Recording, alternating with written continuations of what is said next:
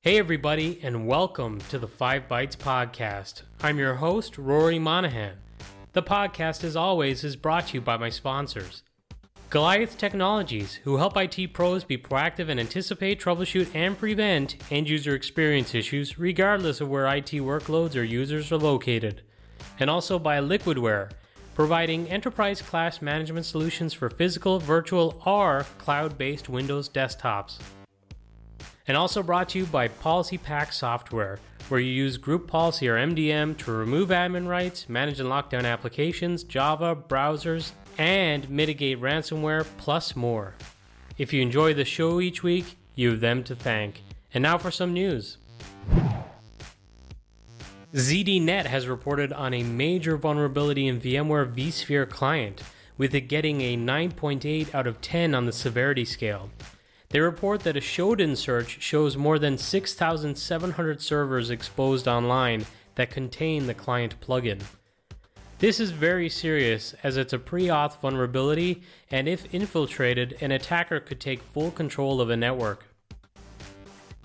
Patches were released on February 23rd. I'd imagine it's pretty common for admins to put the plugin on servers for convenience, and they just forget it's even there. Due to the large number of companies that run vCenter's software on their networks, Positive Technologies initially planned to keep details about the bug secret until system admins had enough time to test and apply patches.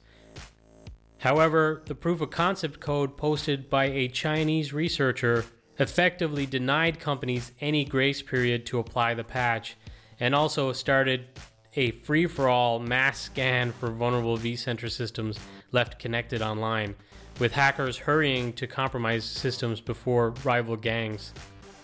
The example exploit is a single line too, so that's pretty worrying. It seems very simple and accessible for those to execute with. So this is one you're going to want to patch quickly. IGEL, or EGEL, held their Disrupt Unite event this week, with the most obvious highlight being the announcement of IGEL integration with Amazon Workspaces. Users of the new IGEL and Amazon Workspaces integration are said they will benefit from the highly secure IGEL OS, which is purpose-built for solutions such as Amazon Workspaces. The hardware-agnostic OS is able to convert any 32-bit or 64-bit device into an Amazon Workspace-powered cloud endpoint. It goes on to suggest that the Linux-based operating system is extremely resistant to viruses and other malware, and features integrated support for two-factor authentication and trusted execution for Amazon Workspaces. Now, importantly, it says extremely resistant, does not say completely resistant, so still keep your head on a swivel. IGEL OS with Amazon Workspaces integration will be available by March 1st to any new or existing customers.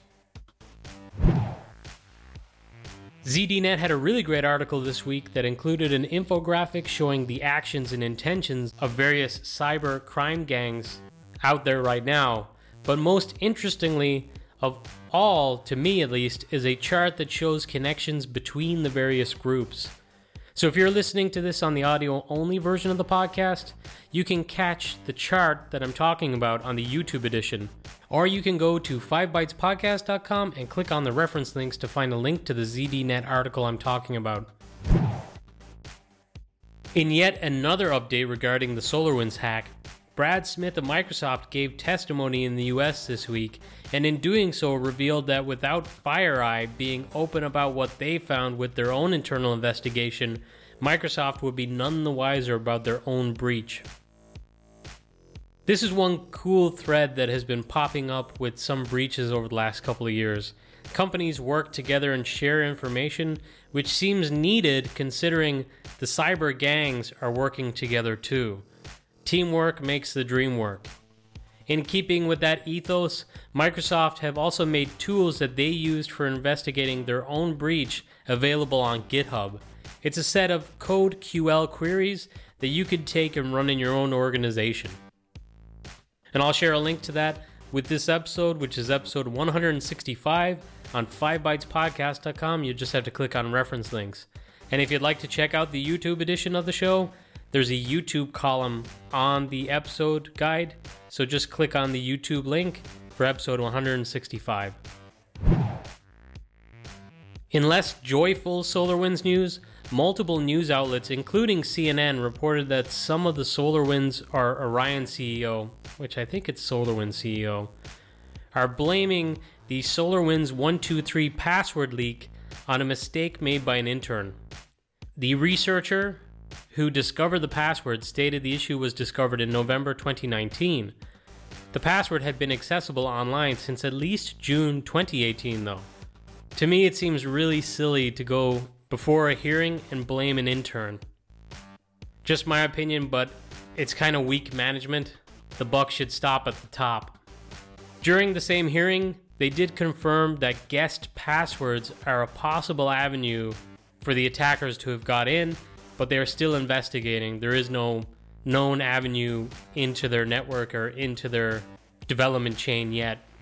And if you've been listening to the podcast over the last couple of months, to me, that seemed like a pretty obvious one because the timing of when the code was injected in was just before the security researcher found the password exposed on a GitHub repository. And going by this testimony, it sounds like it had been available for some time before that too. But I guess we'll just have to wait and see. BleepingComputer.com reported on a story this week about T-Mobile in the US disclosing a data breach with attackers using SIM swapping techniques on an unknown number of customers' phone numbers. The increasing use of SIM swapping is furthering the idea that SMS-based multi-factor authentication is not quite as secure as some may think. It is not clear if they gained access to an employee's account or did it through the compromised user's accounts. T-Mobile quickly identified and terminated the unauthorized activity. However, they are recommending that you change your customer account PIN, according to a statement by T-Mobile. So if you're a T-Mobile customer, change your PIN.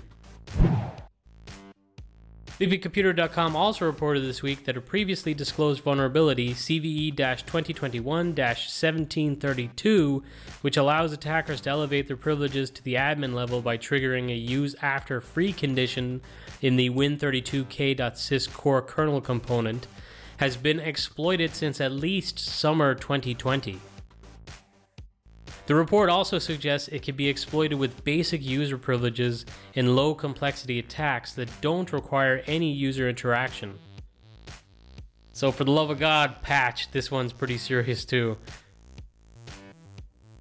The words low complexity and no user interaction should put a shiver up the spine of anyone who works in InfoSec. This week, Forbes reported that Underwriters Laboratories got breached last weekend. They took quick action and shut down the systems that were breached. At the time of this recording, it is unclear what the attackers may have gained, if anything, and the company have instructed their workforce to not respond or engage with the hackers. They intend to just restore from backups.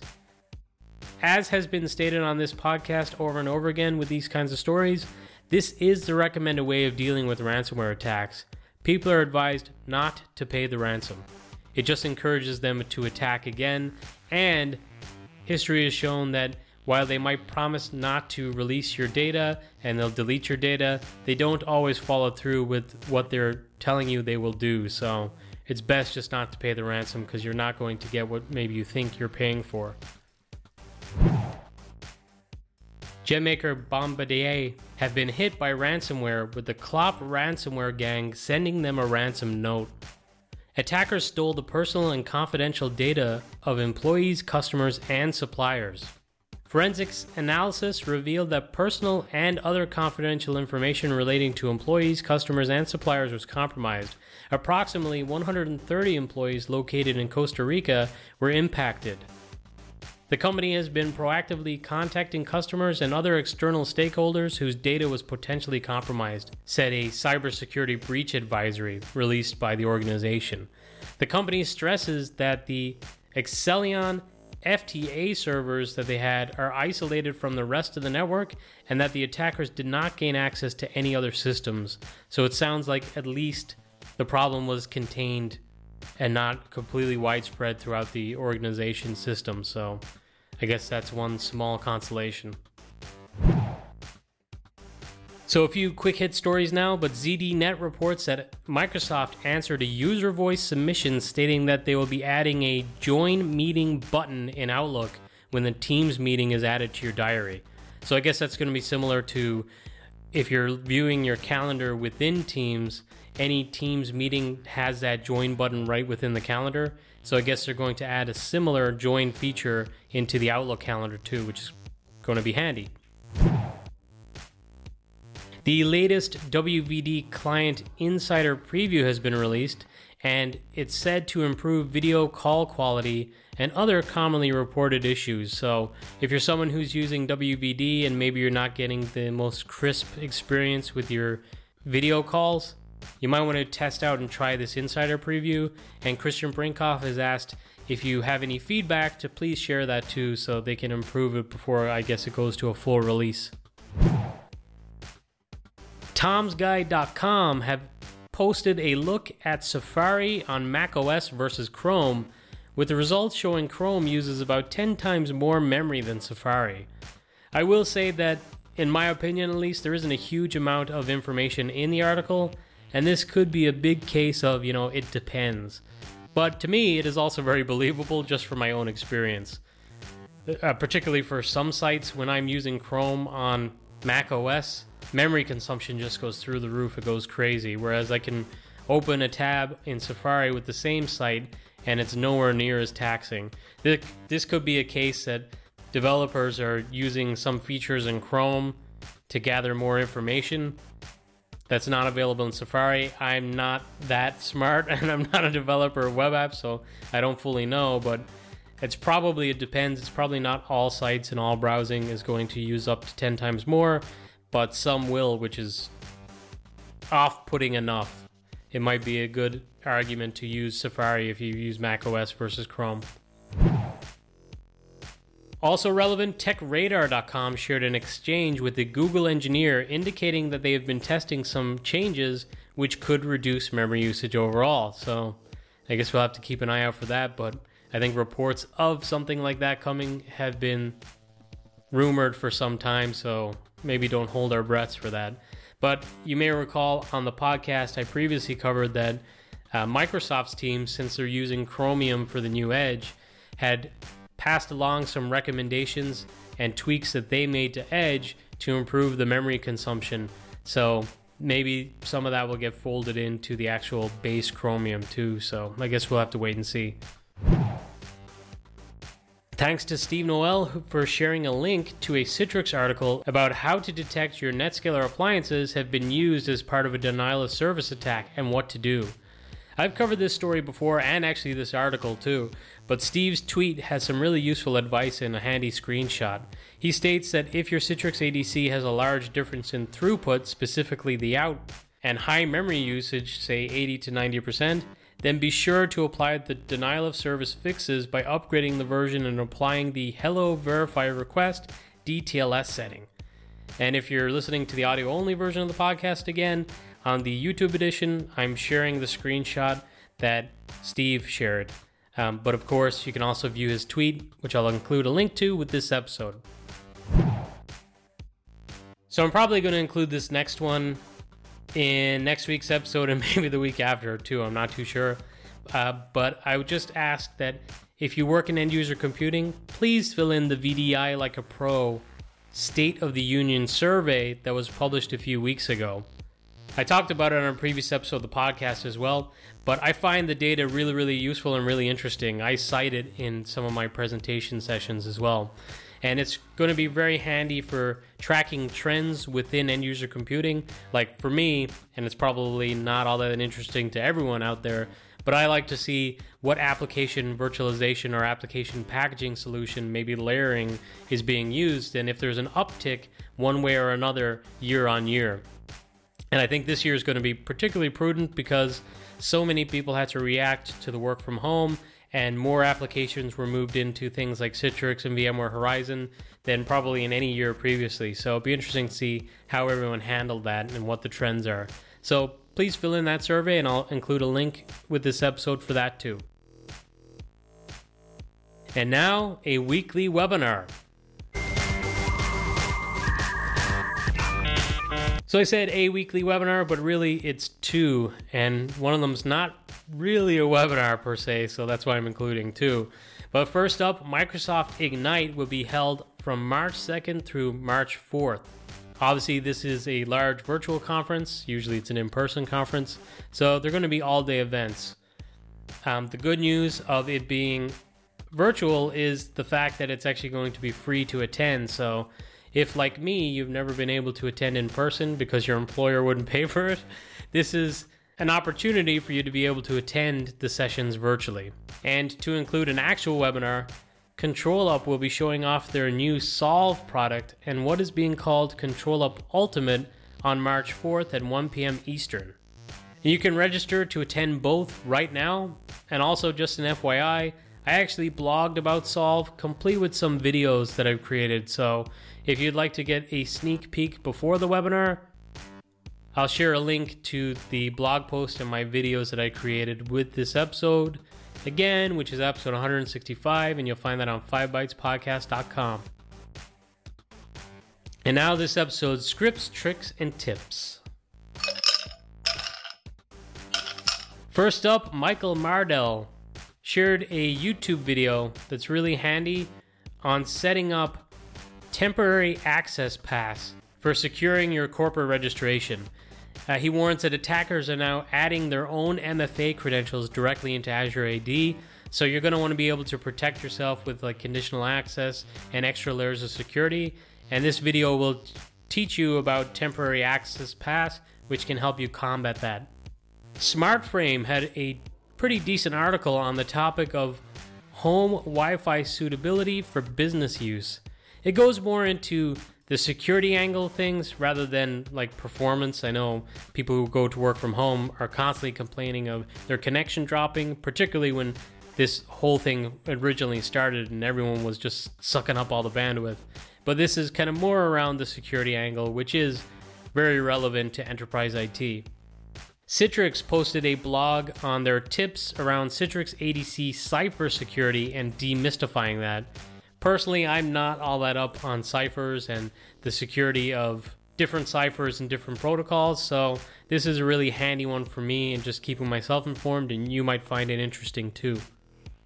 I posted a blog post. I work together with Numescent, who make the excellent cloud paging product, and my blog post is specifically around my time working in finance and dealing with financial applications. I created the blog post and Numescent liked it enough to publish it on their own site, so thanks for that.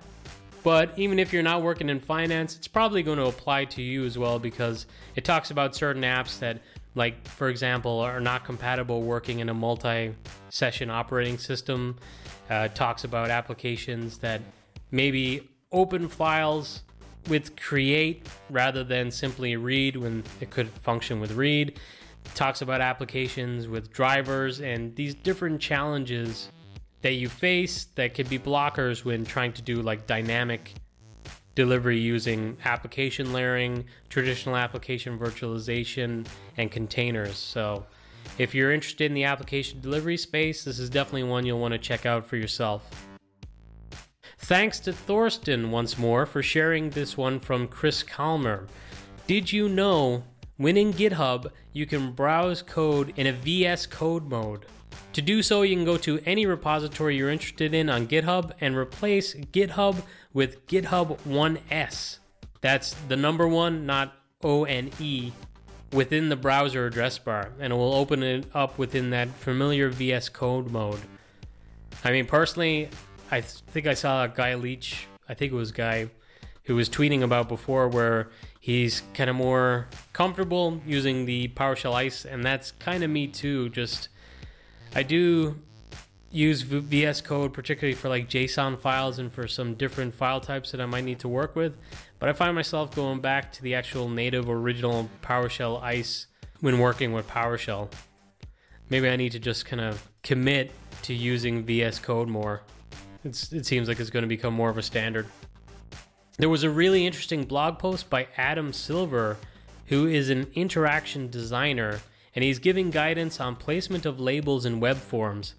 So I'm hoping to do more scripting and development work in my new role, so this is timely for me, and you might enjoy it too. And actually, speaking of which, I never discussed my new role because I don't talk about myself that much on the podcast. I feel like I should probably put out a blog post or something like that for anyone who's interested. Or not. I am pretty lazy and I don't have that much time for blogging these days, so just know I'm in a new role, I guess. I'm independent. I've got my own organization or my own company called Rorimon Solutions. You may see me doing some blogging from time to time for different vendors, but I am also working a lot of my time still in the technical space. I'm not just doing content creation and blogging, but that is now part of my remit, so I'm pretty excited about it. Tim Mangan shared his findings that Visual C++ components do not appear to work when included in an MSIX package, or even when the components are outside the package. It spurred a pretty lively discussion on Twitter with some suggestions for maybe how to get around this. So while it might not be a complete impediment to getting these applications to work, you might be able to apply some manual workarounds into your packages. It is pretty annoying because I think maybe Tim is taking the same mindset that I am, which is I actually posted a blog and I shared it on the podcast a few weeks ago where I was talking about going through my app v5.1 packages and converting them to MSIX. And yes, I could have got a higher success rate by using, for example, Tim's great PSF tooling. But to me, I was trying to see what's the amount of effort in moving from AppV or moving from a different solution like cloud paging over to MSIX, and is MSIX worth the time investment right now?